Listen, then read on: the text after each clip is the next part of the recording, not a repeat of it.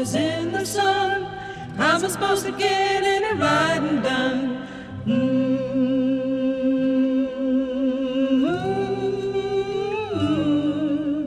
All the tired horses in the sun. How am I supposed to get any riding done?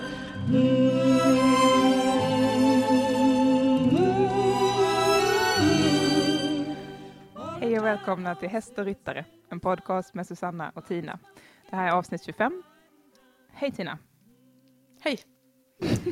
Inga presentation idag. Nej, för du tycker Nej, att vi ska göra det i slutet.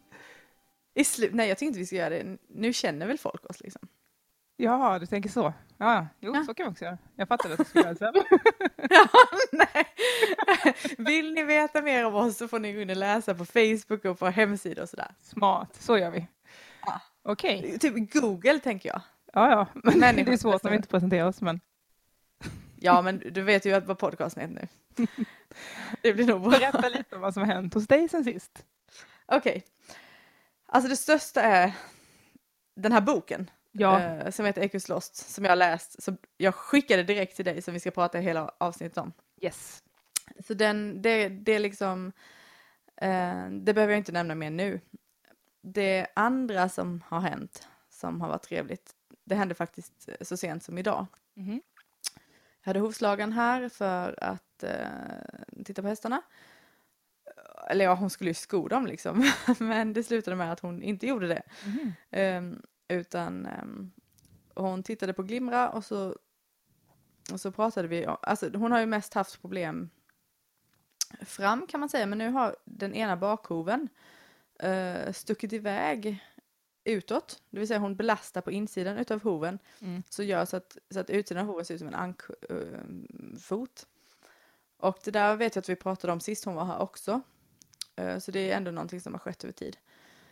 Och hon är väldigt duktig på att se på musklerna på hästen. Alltså hon är väldigt mycket helhetssyn för att vara hovslagare, om man får uttrycka sig så.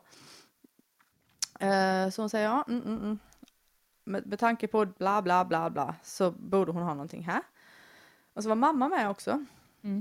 Och så säger hon, ja men ni får ta ut någon som liksom kollar henne muskulärt eller skelettärt. Och det brukar vi faktiskt göra med våra hästar, därför att jag fixar inte riktigt att behandla jag fixar att behandla dem, men inte liksom på uppdrag av att det är någonting som inte stämmer. Men så är ju mamma där och står och känner på henne lite. Så hon bara, det här tror jag vi fixar själva, säger hon då till alla. Jag bara, what? Nej, inte riktigt så tänkte jag inte, men jag får ändå lite puls av det. Och det är jättespännande därför att jag tror ju, alltså jag är ju väldigt övertygad om verkningsgraden och effektiviteten vad det gäller kraniosakralterapi. Både på människor och hästar, och jag känner liksom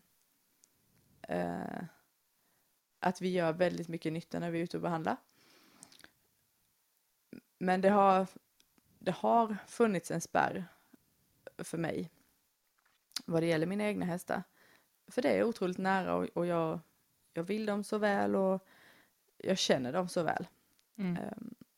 Men eftersom att hon då sa att jag vill att det här åtgärdas först innan jag går in och sätter på skor. För jag måste veta liksom hur hon reglerade efter att det här är löst.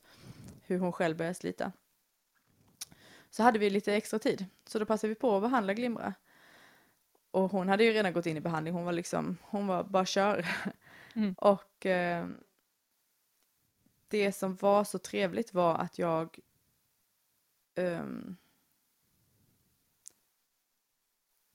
uppfattade att hennes kropp arbetade precis på de ställen som vi hade talat om. Och då tänkte jag, men herregud, det här är ju bara liksom för att vi har pratat om det.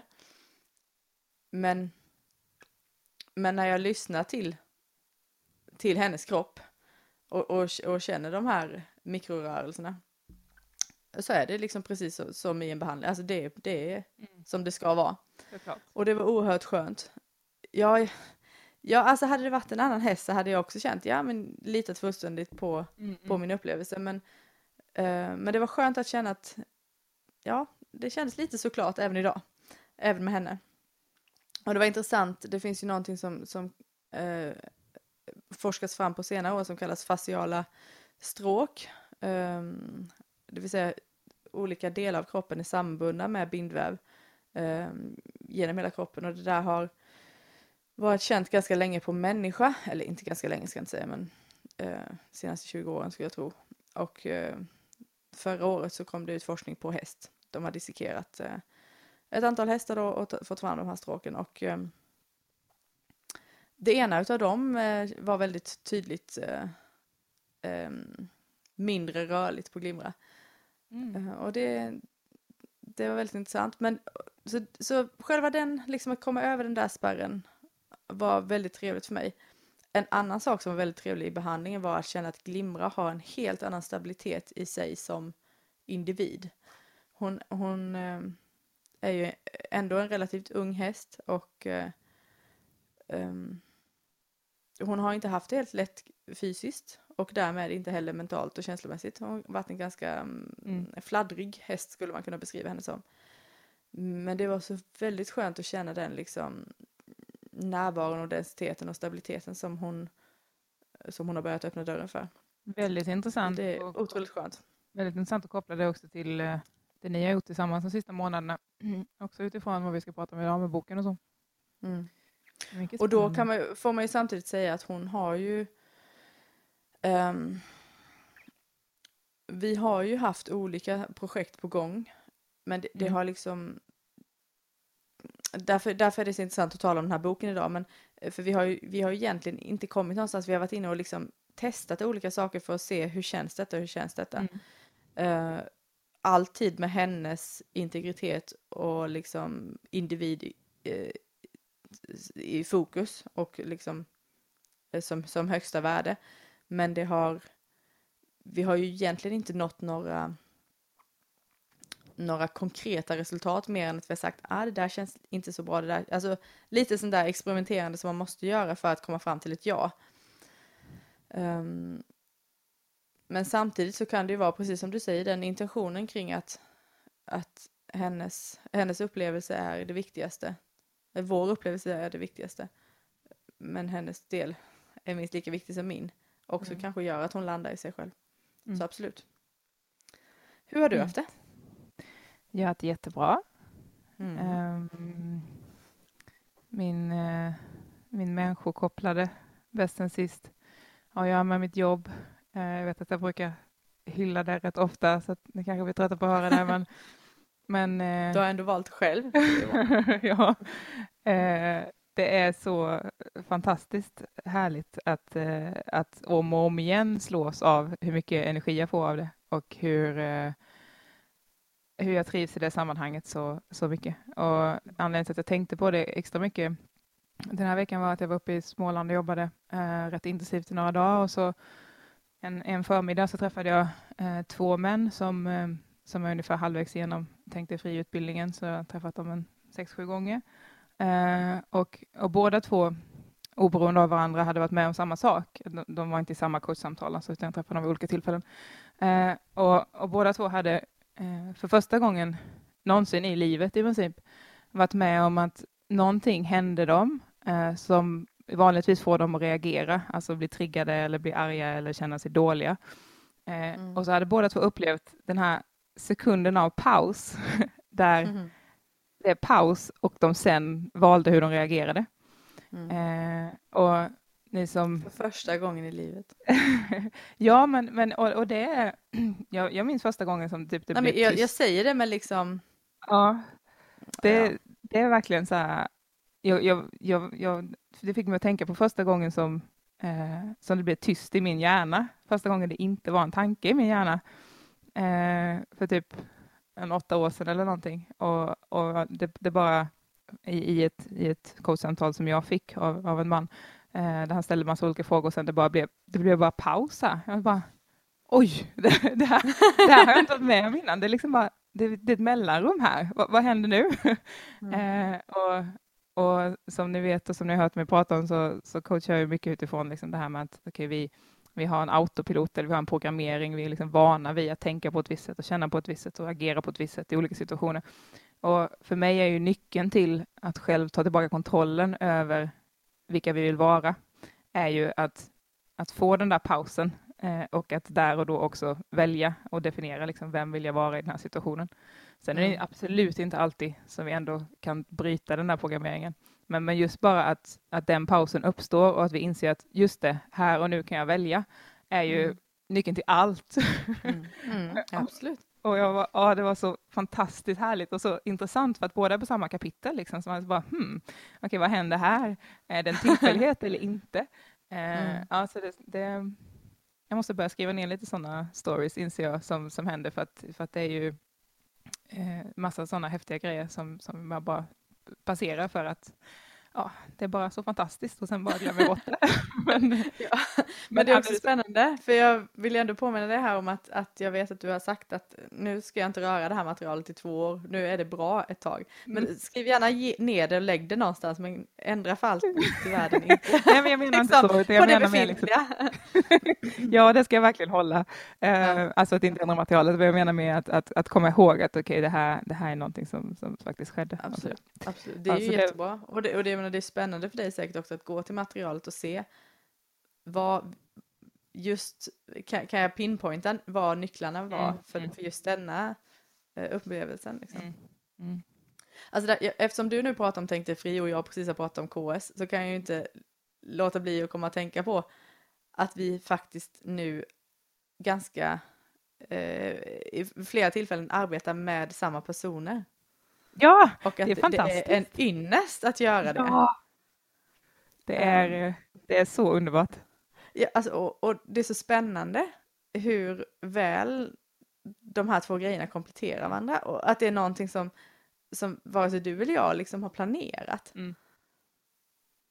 Ja. Och det leder ju oss in på att vi också har börjat prata och tänka och till viss mån också planera våra gemensamma retreats lite mer seriöst.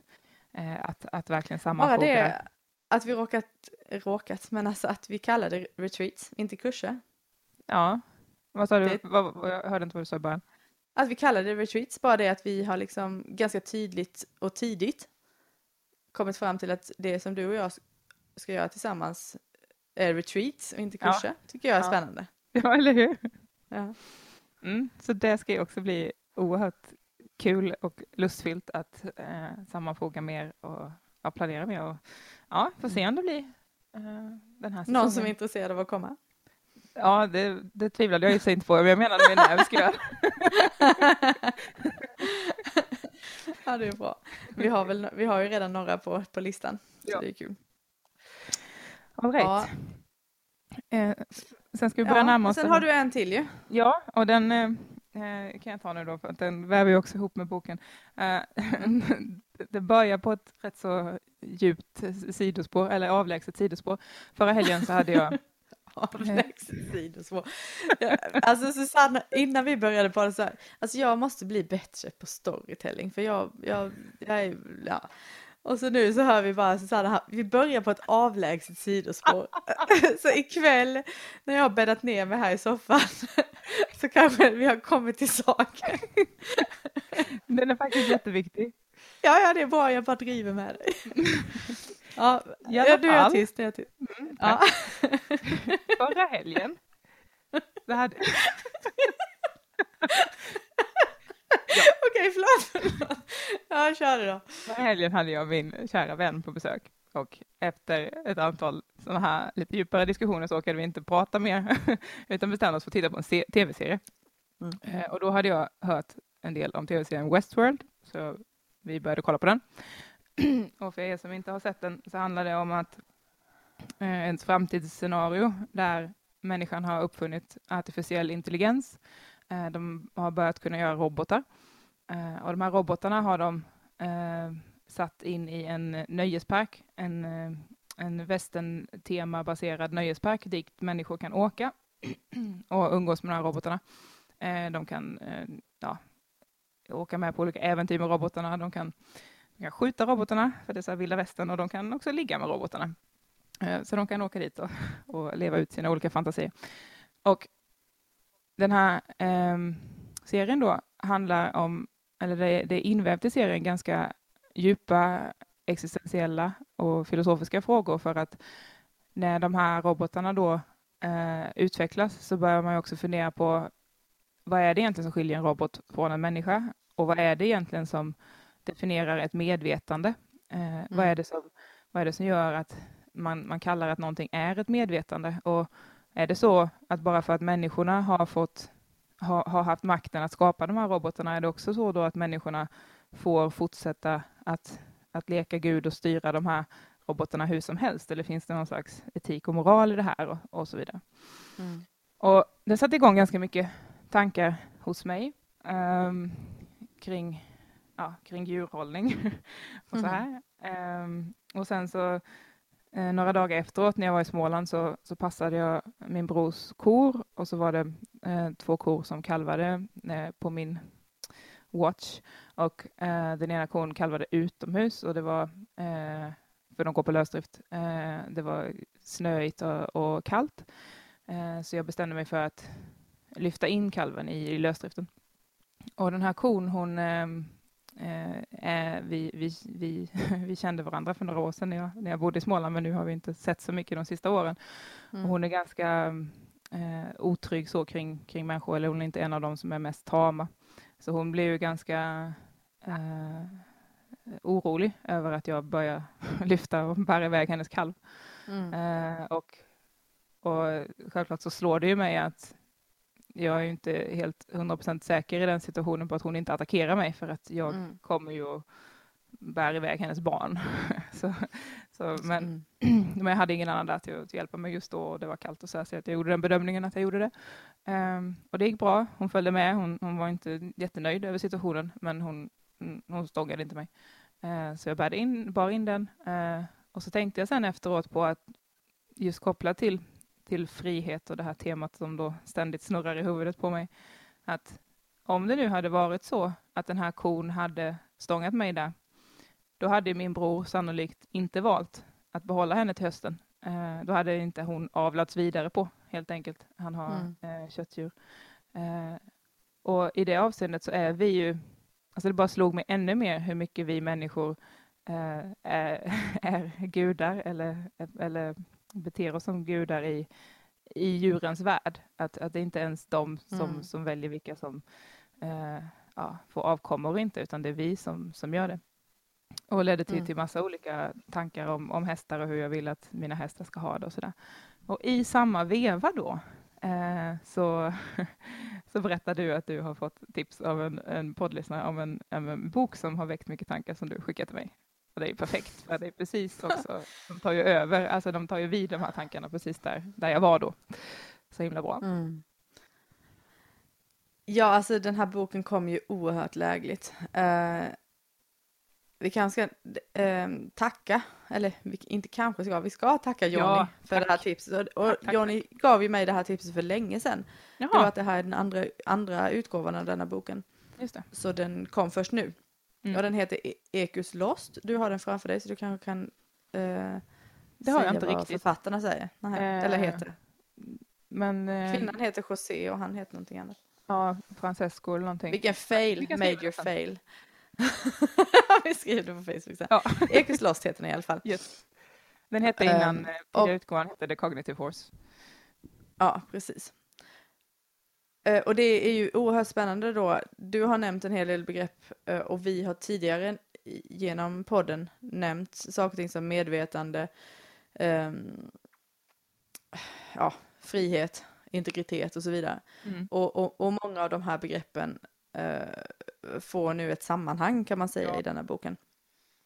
Och det är det här som vi också haft mycket uppe kring om det är okej att träna en häst. Och positiv förstärkning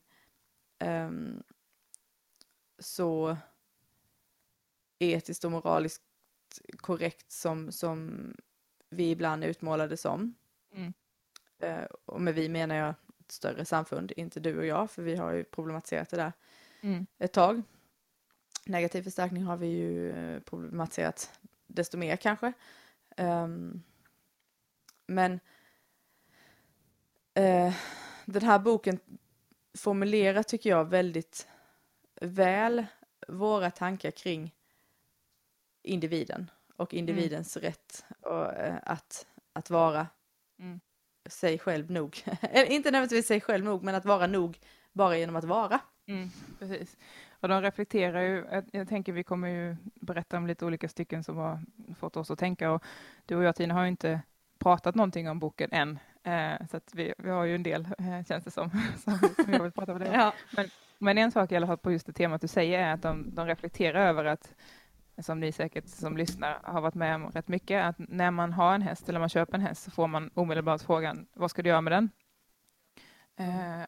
Och de till och med skriver om att om man tittar i en bondgårds barnbok ungefär, så går kossorna går och betar i sin hage och grisarna går och betar i sin hage, men hästar har i princip alltid utrustning på sig. De har nästan alltid liksom en sadel, eller de porträtteras till och med som att okej, vad ska man göra med den? Och det är också en intressant sak som samhället förväntas sig av oss. Hästar har ju historiskt sett varit något jag gör citationstecken i luften, det funkar inte så bra på en podd, men som man använder. Och någonstans där står ju du och jag i den brytpunkten och ser att vi vill göra saker och ting tillsammans med våra hästar, men vi vill kanske inte använda dem. Och den här boken, ja, det är väl en jättebra utgångspunkt att ta upp där. Jag har inte så mycket mer att säga om det, mer än att Nej, det hade inte jag heller. Jag tänkte bara dela det precis där. Men en av de första sakerna som de skriver i boken som jag tycker är väldigt intressant, för de har studerat, vad jag förstår, en del vilda flockar, eller så vilda som man kan finna i alla fall. Och lagt märke till att när hästar som själva får välja hur de utforskar sin omgivning, när de utforskar, då blir de i princip aldrig rädda, så tillvida att de använder det engelska uttrycket spook, alltså vad man kan jämföra med att hoppa till eller springa därifrån typ.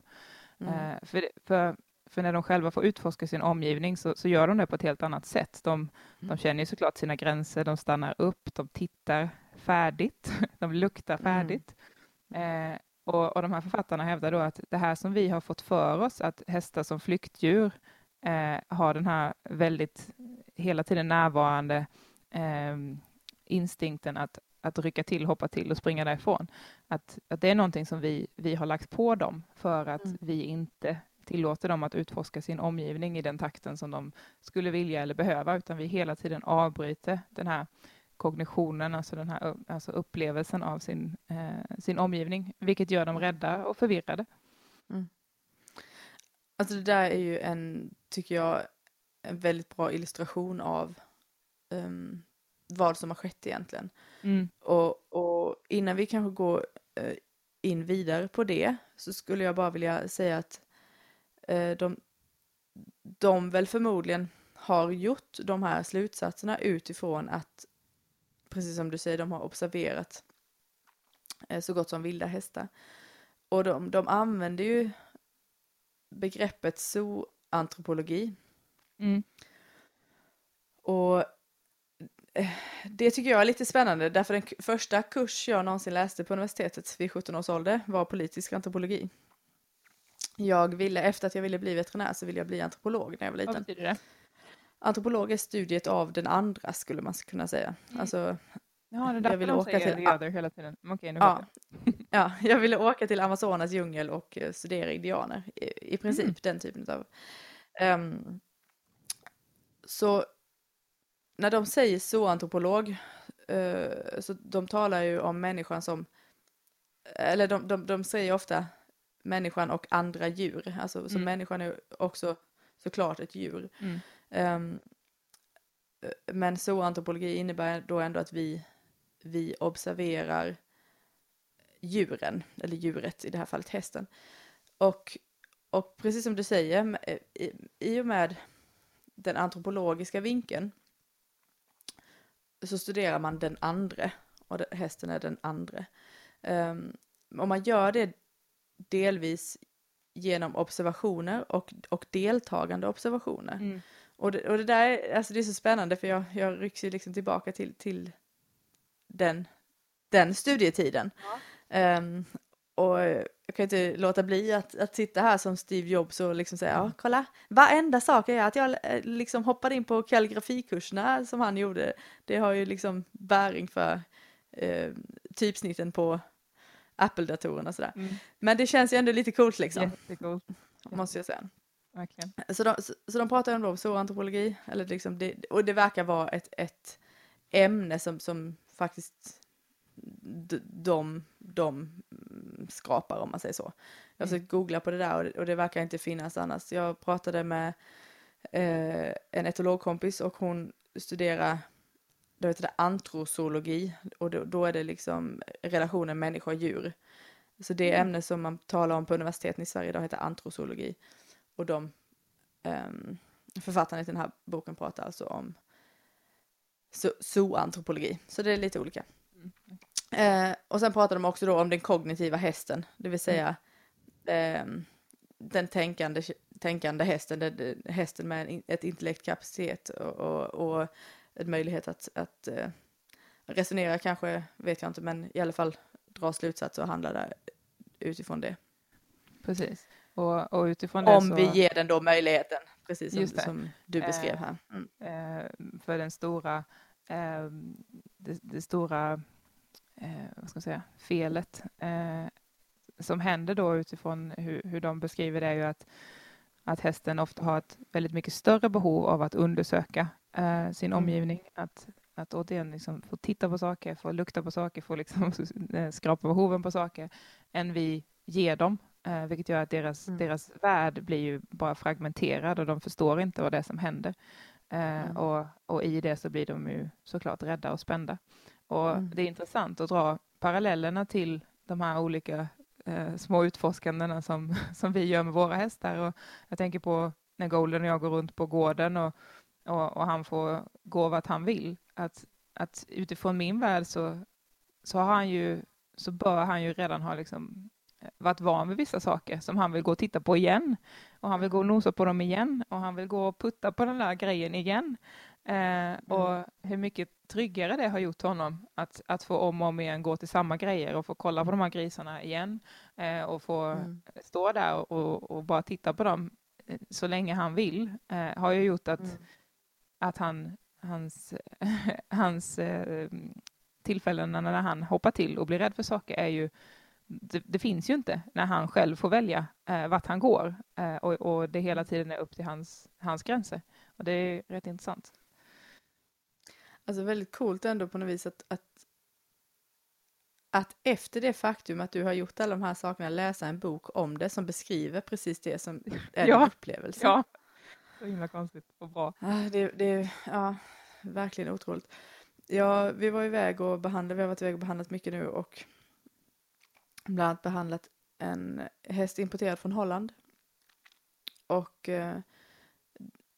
där man då ganska tydligt kan se att den inte har fått, alltså i sin uppväxt inte har fått de här möjligheterna som vi pratar om nu. Den här hästen har inte haft en möjlighet att utveckla sin kognition och sina färdigheter som häst.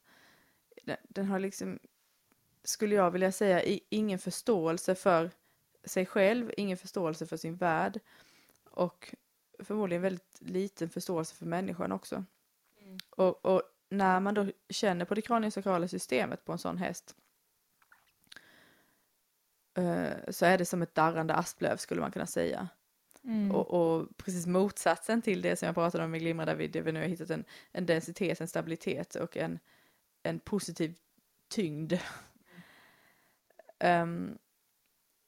Och jag tror faktiskt att den här skillnaden i att ha en häst som har fått möjligheten att utvecklas så som det var tänkt att arten skulle ha en chans att utvecklas jämfört med de hästarna som har utvecklats utifrån våran värld, om man säger så. När man tittar på de två grupperna utav hästar så är det som något skilda arter. Ja, verkligen. Och det tror jag också kan göra att det kan vara svårt för oss människor om vi tänker människan då som en grupp som främst umgås med den ena eller den andra av de här 2 hästgrupperna eller arterna, då har vi kanske också svårt att mötas i vår kommunikation. För att det vi pratar om, vi tror att vi pratar om samma sak, vi tror att vi pratar om en häst, att det är samma sak, men de är så oerhört olika, de här individerna. Jätteviktig poäng tror jag. Och rent personligen ska det bli så himla intressant att förhoppningsvis i veckan nu få hem mitt halvblod. Som hittills bara har varit i en värld där hon har varit ett vanligt halvblod helt enkelt. Som har haft jättefina ägare utifrån synen på häst som de har. Men det ska bli intressant att se. Hon är ju en häst som blir rädd för allting i princip. Se vad som händer i det här. Och så som jag har uppfattat henne och det som du har berättat, så är det ändå så att hon kommer från uppfödaren, så hon har ju åtminstone, alltså det kunde varit mycket värre. Så det är ändå spännande. Jag vet inte hur är hon uppfödd, hur har hon gått, vad för sociala sammanhang har hon gått vad det gäller andra hästar och så? Hon har gått i inte så stora flockar, bara 1 eller 2 hästar till. Även från hon var liten liksom? Ja, när hon var lite yngre kanske hon gick med några fler i och för sig. Och sen har hon varit utlånad en period också till en hoppryttare, ett halvår eller så. Har varit i det sammanhanget. Ja, jag ska faktiskt ner till dig, så jag hoppas verkligen du får hem henne innan så jag får träffa henne. Det ska bli mycket spännande. Så en sak som de skriver om i boken som jag tycker var intressant och som verkligen också slår an på någonting i mig som jag tycker är härligt är att de säger då att för att hitta tillbaka till för att hjälpa hästen att hitta tillbaka till sin kognition och för att vi verkligen ska kunna landa och vara närvarande med dem, så kan vi försöka ha inställningen att vi delar upplevelsen med dem. Att om det nu är så att hästen stannar och tittar på någonting, så kan vi ju istället för bara stå där och vänta ut dem då, ifall vi nu försöker att ta den approachen, så kan vi också till och med ta det till dit att vi också börjar titta. Vi också börjar fundera på, men vad var det nu egentligen? Är det att den hör någonting? Dofta.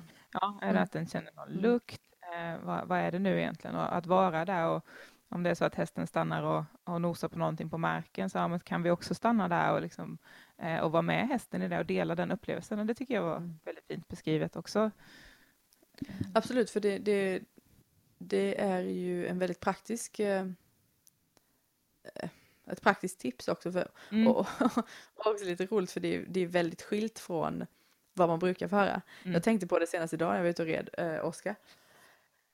Och så kom vi på en grusväg som var i skuggan av skogen, så där låg is. Alltså det var isbana i princip, så jag fick hoppa av. Och så var det en häst som hade bajsat, så han ville lukta på det. Och då var jag så nära att säga, nej men det där ska vi inte lukta på. Bara för att i min utbildning då så en av de lärare som jag har haft mest undervisning från säger att när hästen doftar på en annan hästs avföring, så lyssnar den till Mother Nature och har slutat lyssna på dig. Och liksom, du är ledaren, bla bla bla. Och så jag liksom, så på tal om den där pausen och stoppet i hjärnan liksom, så skedde ju det för mig idag. Jag bara, nej men det är klart att han ska lyssna och dofta på det här spåret, den här delen av världen som han nu kan få jättemycket information om vad det är för häst som har gått här. En stor, en vallack, ett hingst, brunstav, alltså vad vet jag vad de har ätit, jag har ingen aning, men varför skulle jag ta ifrån honom den upplevelsen när det är så lätt att ge honom den? De skriver till och med precis om det. De skriver så här, att be hästen att bara connecta med oss är att be den att tappa connection med naturen. Ja, det kommer jag ihåg. Varför ska det vara coolt? Ja, för att vi får ju för oss då, eller vi formas ju lätt till, och jag har också fått höra det att att det är hästen har förlorat fokus på oss, vi behöver ta tillbaka det till oss. Och hur många gånger har vi inte gjort det? Tittar den på någonting utanför banan när vi rider, så böjer den inåt och liksom får den att koncentrera sig på dig. Ja, precis. Men det är ju verkligen att ta ifrån hästen utifrån hur de skriver då, så är det att ta ifrån hästen dess natur, för att den ska ju vara medveten om allt, och vad är det som säger att den bara ska fokusera på oss? Det är ju att gå emot dens natur, för då kan den ju inte vara connectad med naturen på det sättet som den behöver vara för att kunna vara trygg. Nej. Men det är så lätt att hamna i de här grejerna. Det blev så tydligt för mig häromdagen, jag gick med, på tal om de här gamla programmeringarna man har.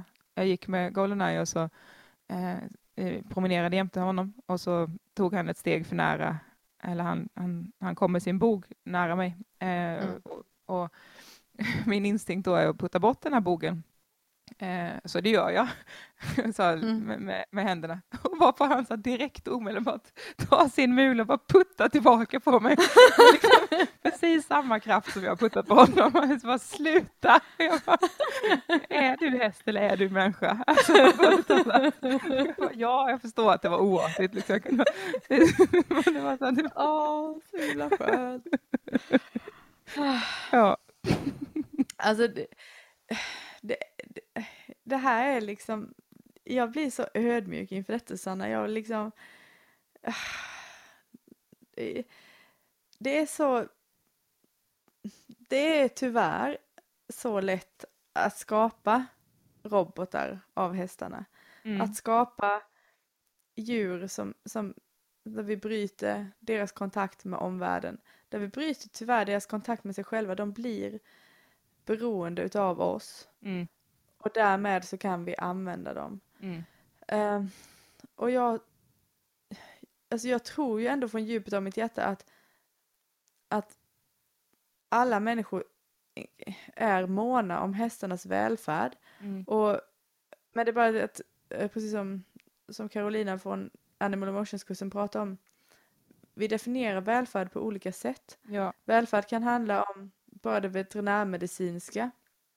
Eller det kan handla om att hästen får bete sig naturligt. Eller att den ska vara lycklig. Eller vad som. Och bara det veterinärmedicinska för mig, det räcker ju inte på långa vägar. Och det här aktualiserades också tidigare idag. Det är ju Gothenburg Horse Show. Och Rolf-Göran Bengtssons Casall Ask gör sin sista tävling i Sverige. Och avtackades. Och de beskrev ju, att jag har inte varit där, men jag såg på tv hur känslosamt det här var för hela publiken och för Rolf-Göran och sådär. Och jag tror ju verkligen att det är det. För att jag menar, vi älskar alla våra hästar. Och jag hoppas att Casall Ask mår jättebra. Men det hade ju också varit intressant att veta om han får vara den individ han skulle vilja vara. Och det kommer vi inte få svar på, det är inte det. Men vi står någonstans här, vi står liksom i olika världar, fast vi är i samma värld. Och någonstans så hoppas jag ju att vi verkligen kan mötas. Och att vi får de här världarna att mötas, så att vi kan diskutera de här sakerna, oavsett om vi skogskör med våra hästar eller tävlar eller går och undersöker en bäck. Eller alltså, jag hoppas att vi alla kan ta upp de här frågeställningarna. Det blir alldeles... Nej, men det var just det som fick mig att bli så berörd av den här tv-serien som jag nämnde i början på mitt sidospår, att det är ju just det att vad gör vi med en individs identitet? Vad gör vi med en individs jag-känsla när vi vet att vi faktiskt kan forma dem? På många jag vet sätt. när vi pratade om, när vi hade vårt avsnitt om frihet, så var det lyssnare som ifrågasatte, är frihet verkligen det högsta värdet? Är det så viktigt? Kanske är det bättre om man är lycklig eller vad det nu annat som kan vara viktigare. Men jag återkommer ständigt till frihet. För att det är ju bara med frihet vi och hästarna har en möjlighet att själva få definiera vad som är viktigt för oss. Absolut. Har vi inte frihet, ska någon annan bestämma hur jag blir lycklig? Och jag vet att här är ett citat i den här boken som jag ska leta fram. Men du har ju döpt hela ditt utbildningsmaterial till Tänk dig fri. Ja. Så jag antar att även du tycker att det är liksom the shit. För där, om vi då går till människorna så vad jag landar i där mer och mer är ju att de flesta av de grejerna som vi går runt och tänker på och känner och gör har vi inte valt medvetet, utan de har vi formats till av våra föräldrar eller av samhället eller av kulturen eller av kompisgrupper. Och jag vill ju att varje person själv ska få välja vad de styrs av och hur de ser på sig själva och vad de gör i livet. Och ja, därav titeln och innehållet. Du letar efter ditt citat nu, ser jag. Ja, jag gör det. Ska jag då prata lite positiv förstärkning här, för det han är lite på samma tema, eller? Nej, jag tror att jag har faktiskt hittat någonting här. Okay. Jag tror att jag hittat någonting. Tina sitter på ett annat ställe än jag, och hon sitter nu i en lokal där typ de flesta lampor har gått sönder. Så jag ser henne här på skärmen i mörker, kisandes. Ja, jag vet. Jag sitter liksom med i ljuset av stearinljus. Ja, och sen när du håller papperna så skymmer du. och så försöker du prata med mig liksom. Det är ju jättebra. Men jag sa att jag kunde prata om något annat. Ja, men gör det. Okay. Förlåt. Jo, så utifrån det här då att det är viktigt för hästar att lukta på saker, så börjar de också i boken prata om vad som händer när vi tränar våra hästar med godis. För att i vanliga fall när en häst i sin lugna, normala sinnesstämning undersöker saker, då nosar de på saker med långa djupa andetag. De använder sina känselspröt kring mulen. De kanske använder läpparna lite grann. De gör det på ett väldigt lugnt och försiktigt och undersökande sätt. Men när en häst är van vid att få godis och den vet att det finns godis, och jag märker det här med min egen häst och jag märker det med hästen jag är på väg att köpa, då är de inte sådana längre. För då går de över till ett helt annat sätt av undersökande, för att de hoppas på att det finns godis i närheten. Så istället för det här lugna utforskandet så går de över till ett mer reaktivt system där de förväntar sig att finna mat. Och då nosar de på ett annat sätt. De andas liksom och nosar snabbt och mekaniskt utan att egentligen då vara medveten om sin omgivning längre. Utan de istället har zoomat in fullständigt på var finns godiset. Så att godiset blir en så pass stark magnet till dem så att vi kanske då mixtrar med deras frihet att uttrycka sig. Och jag hade ett samtal med en gemensam vän till oss, som är veterinär häromdagen. Och vi pratade lite om för hon har också gått Animal Emotions-kursen som alla i vår närhet har gjort. Ja, har hon gjort det? Ja. Vad kul. Hon gick samtidigt som mig.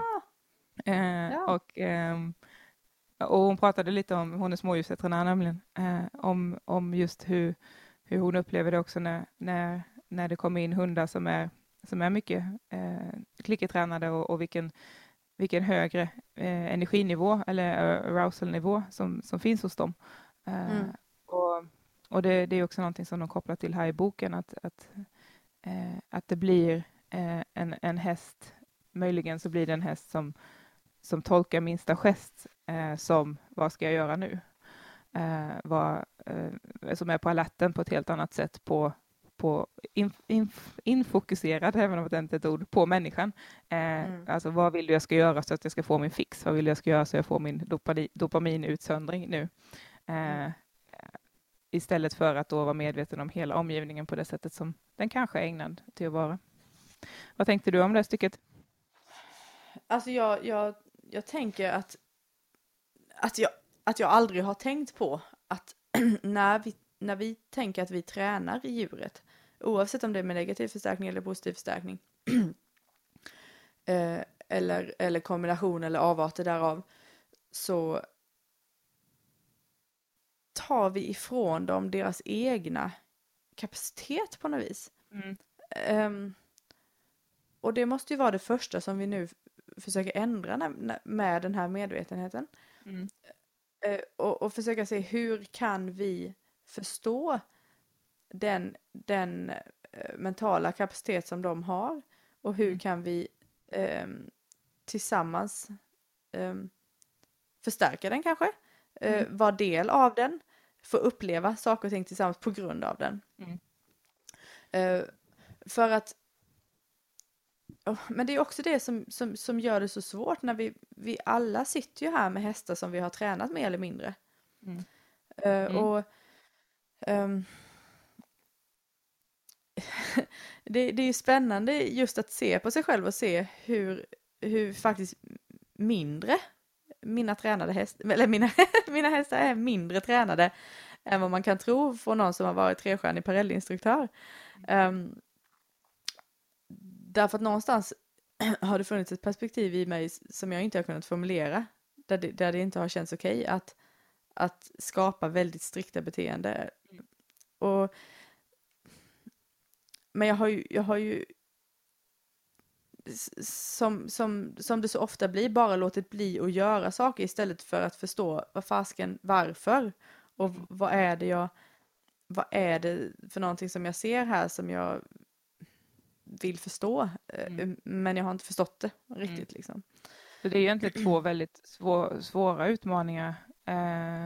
Nu säger jag svåra även om jag inte behöver värdera det egentligen, men jag tror de flesta kommer tycka att det är det. Alltså det första är ju att komma till den punkten som du precis pratade om, att okej, det är någonting här som inte känns riktigt rätt, men vad är det som känns rätt då? Bara den resan i sig är ju liksom enorm.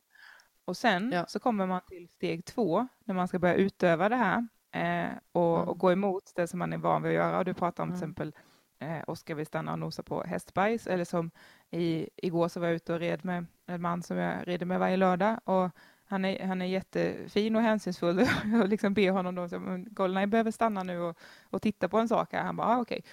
Och så ber jag om det typ så 20 gånger och han så bara, okej. Men jag inser också att jag kanske inte liksom kan fortsätta med de här ritterna, för att även om vi stannar och han får undersöka och vi tar det väldigt så här liksom, så hade det varit helt upp till Goldeneye så hade vi antagligen inte gått så långt hemifrån i alla fall.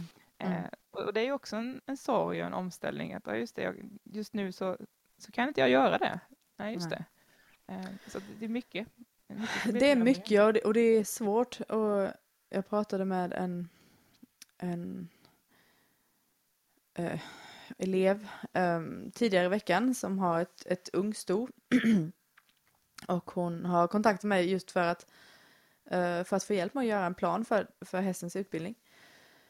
Och det har tagit mig väldigt lång tid utifrån liksom, jag har ju sagt till henne, alltså hon är ju fullt medveten om den resa jag gör just nu, så att jag har egentligen inte så mycket att erbjuda dig, men det du kan få just nu, det är antingen att jag beskriver hur jag hade gjort ifall det hade varit min häst, eller att du får de frågor som jag har ställt mig själv för att komma fram till hur jag hade gjort.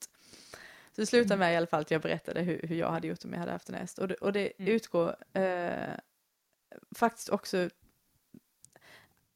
känns det ju lite kul att jag hade dratt de här slutsatserna innan jag hade läst boken. Att det första jag ville göra var att bara observera hästen i dess sociala sammanhang. Och då, alltså där hon spenderar den största delen av tiden. Den här hästen går på lösdrift, så det är ju ibland 24 timmar om dygnet om de inte gör någonting liksom.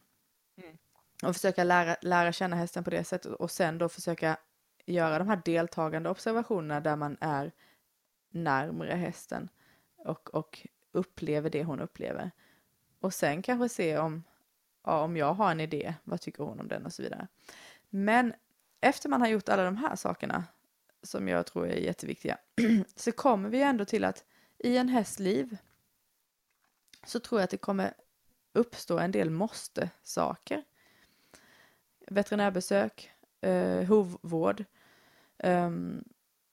eventuell transportering. Och man kan ju argumentera så att nej, transportering ska inte ske. Veterinärvård ska inte heller ske. Blir det en allvarlig skada, då får livet vara slut. Alltså så skulle man kunna välja att se det. Någon form av hovvård, ja, det hade man hade också kunnat undvika det, eller hur? Med tillräckligt stora hagar och grusade partier och så vidare. Men i de allra flesta fall så finns det måste-saker. Och där där tror jag då att eller där tycker jag ju nu då att vi har en skyldighet att förbereda hästen så pass väl att den förstår de här sakerna och kan säga ja, eller inte känner sig manad att säga nej. Men det som är spännande i detta är ju att jag har ju inte ännu gjort den här resan av att under år observera hästar i grupp eller gjort de deltagande observationerna under så pass lång tid att jag vet vad det skulle innebära för vår relation när vi sen skulle komma och börja titta på måste-sakerna. Nej. Och det tycker jag skulle, alltså det är ju, om det är sådär att man ska ha en passion som får upp en ur sängen på morgonen i brist på man och barn liksom, så är ju det verkligen någonting. Ja. Tänk vad spännande. Ja. Liksom, hur blir det när vi vill när vi behöver be om saker och ting, när vi har ett sånt fundament på relationen och där vi går in med viljan av att uppleva saker och ting tillsammans. Ja, med hästen. Ja, som det verkar så hittade jag inte exakt något bra citat som pratade om det här. Men de pratar ju alltså om hästens emancipation, alltså frigörelse. Jag har ett citat på det. Det kanske var detta. På tak på synka, du vet, så kanske det ta det. Ja, det kan mycket väl vara. We don't have to learn how to ask in order to get the right answer, but how not to ask in order to create room for expression. Alltså, vi behöver inte lära oss hur vi ska fråga för att vi ska få rätt svar, men vi behöver lära oss hur vi ska undvika att fråga så vi kan skapa rum eller plats för uttryck. Eller för, ja, men det lär ju finnas, alltså det är lite som en bibel det här, även om vi inte, det är ju faktiskt viktigt att säga också att vi inte tänker alltså bara för att vi har läst en bok som talar till oss så har vi inte glömt av vår eget ansvar för hur vi tänker och agerar. Men med att jag säger att det här är en bibel är för att man kan hitta väldigt, väldigt klockrena citat på många ställen liksom, som korta meningar eller stycken som uttrycker väldigt mycket. Och sen är de också, de har ju det här extremt höga standardet som vi brukar prata om, så kanske egentligen bara är det standardet som det alltid ska vara, för att de säger till exempel också någonstans att de vill skapa en relation och en plats där hästen inte ignoreras i något enda ögonblick till förmån för människans önskemål eller förväntningar. Och då kan man tänka så här, shit liksom. Men samtidigt är det, om vi då översätter det tillbaka till en människorelation så försöker vi ju ha det som standard. Att det är klart att jag gör så gott jag kan för att inte ignorera dig fullständigt till förmån för mina önskemål och förväntningar. Utan jag försöker ju se dig hela tiden alltså, så som jag gör i relationen. Varför skulle jag då inte göra det med min häst? Vad är det som ger mig rätten att i något ögonblick alls strunta i det? Till min egen... Liksom, eller, bara, och då kan man... Alltså när jag pratar om det så här så låter det som att klart man inte ska strunta i hästen. Nej, men då är det så här, exempelvis då, varje gång hästen stannar och vill titta på någonting eller lyssna på någonting, eller varje gång den inte vill gå ifrån sina kompisar, eller varje gång den inte vill stå still för att den är stressad, eller vad det nu kan vara. Alltså, så många sådana tillfällen ju, och oj, vad det kräver närvaro av en. Absolut, och vi kan ju till och med gå längre än så, för det som de ändå tesen i boken är att ju utifrån modern träning så hindrar vi hästarna att komma till sin fulla rätt. Och alltså det är klart att det är svårt då. Vad lämnas vi med liksom? Jag tycker också det är intressant att när man läser den här boken så skriver de om hur, jag tror det är kvinnan, de är man och hustru, hur hon beskriver något exempel med någon häst och där hon då hon tränade den med positiv förstärkning, och sen upptäcker hon då att han gör ju allting jättesnällt liksom, men det finns ständigt en viss spänning i läppen som hon då efter år av träning ändå ser och börjar förstå vad kan det här handla om liksom. Och det var en jättebra distinktion, för de använder just det här makro- och mikroperspektivet, alltså makro det större och mikro det mindre. Och så säger de så här, okej, så bara för att hästen på en makronivå gör det vi ber den om, till exempel stannar eller går eller precis, så betyder det inte att den på en mikronivå inte upplever någonting annat som vi kanske missar. Den kanske är frustrerad, den kanske har en inre konflikt eller någonting som vi inte ser. Så bara för att den är lydig betyder det inte att den mår bra. Precis. Det känns som att vi hade kunnat prata många poddavsnitt om den här boken. Ja. Och vi kommer ju såklart återkomma till den, men det känns ändå som att vi kanske skulle avrunda med att läsa något citat eller dela någonting som försöker rappa ihop detta lite. Jag har ju det som jag delade på min Facebook-sida. Vill du jag ska läsa det, eller har du någonting annat sådär på gång? Ja, jag har bara ett väldigt en kort fråga. Men ta det då, och så läser jag det sen, eller? Ja, absolut. Och det är: How can I help the horse to be the owner of his own world? Det tycker jag var fint. Alltså, efter jag har läst denna och vi har sagt hej då och så kan du läsa den igen, för det var ju liksom väldigt profound. Det känns som att den behöver liksom få avsluta det här avsnittet. Okay. Men jag vill ändå läsa det, så du får ta den igen. Är det ja, bra. Ja, hur ska jag kunna läsa här? Det är typ utskrivet. Det är ju jättesvårt. Ja, men det ska väl gå. Understanding the horse as an individual does not mean finding the most humane way of training, because that is still anthropocentric. Alltså med människan i centrum. It is about understanding an individual for who he is, for his way of experiencing and being in the world. It is about creating awareness and understanding that manipulating behavior has an impact on the individual's identity. So go on your journey to enrich yourself with a changing view and with new knowledge. Align it with your deepest moral values, study the frontiers of interaction with other animals, and imagine new models of coexistence with horses. The future is here. Alltså jag ryser. Just det där också, att vara så medveten om hur påverkar det här min hästs identitet. Vi har ju pratat om det. Ja. Du har ju pratat om det. Jag vet att du har nämnt det vid flertalet tillfällen. Ja. Om jag ber om någonting som han inte vill, vad gör det? Ja. Min häst. Vad gör det för hans inre värld, för hans syn på sig själv? Och det är så skönt också att det finns andra som har tänkt det och definierat och formulerat ner det i så fina citat här. Så vi slipper. Ja. Men det är ju verkligen så, alltså, på tal om det där, så är det ju egentligen hemskt. Kan en bok någonsin ändra ens inställning till någonting, eller är det bara så att vi letar efter det som bekräftar vår världssyn liksom?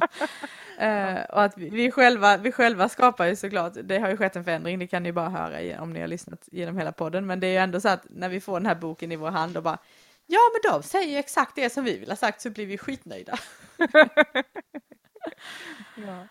Ja. Okay. Något mer, eller vad känner du? Nej, men jag känner att vi är ganska färdiga för nu. Och så som sagt, vi kommer återkomma till det i massa avseenden säkert. Men nu ska vi spendera ett par dagar ihop, du och jag och några hästar. Så vi får ju tillfälle att prata vidare. Och sen är det faktiskt roligt för att nästa avsnitt blir vårt andra intervjuavsnitt. Och det är Carolina Fransson som vi har ju flaggat för innan. Och jag nämnde för henne att bara så du vet, så innan du kommer och pratar om positiv förstärkning, så ska vi prata om den här boken som bashar allting vad operant betingning heter. Och det är så härligt, för då har hon ju såklart fullständig koll på det här och säger, ja men det är jättebra, för jag har vissa saker som jag håller med om väldigt mycket, men jag har också viss kritik. Så spännande. Det avsnittet blir ju en suverän uppföljning på detta, tycker verkligen. Jag. Det är bra. Tack för det här, Susanna. Så himla kul att diskutera det här med dig, och jag tror att vi kommer fortsätta. Samma. Det känns så underbart att ha dig och bolla det här med, och det känns också så underbart att få dela detta på etern med er alla som lyssnar, så tack. Okej, citatet. Citatet är: How can I help the horse to be the owner of his own world? I'm supposed to get in Tack för det. Tack.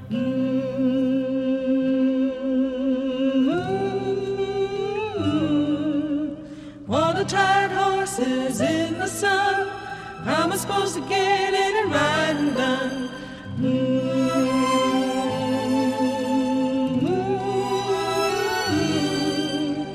All the tired horses in the sun.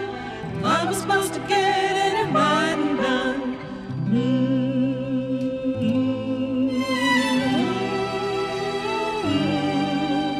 All the tired horses in the sun. I'm supposed to get in and ride and done.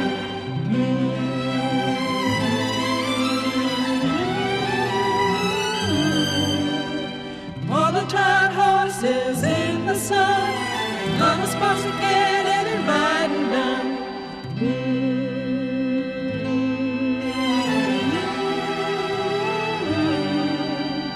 All the tired horses in the sun. I'm supposed to get in and ride and done.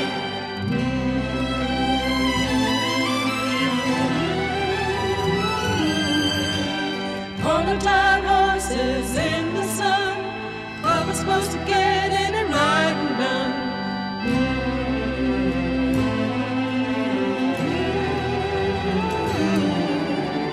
All the tired horses in the sun. I'm supposed to get in and ride and done.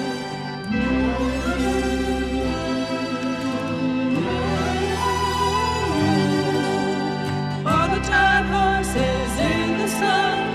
I'm supposed to get in and ride and done.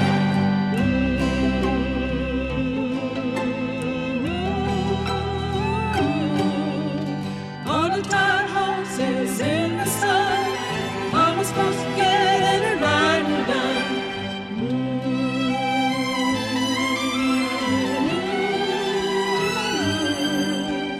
All the tired horses in the sun. I'm supposed to get in and ride and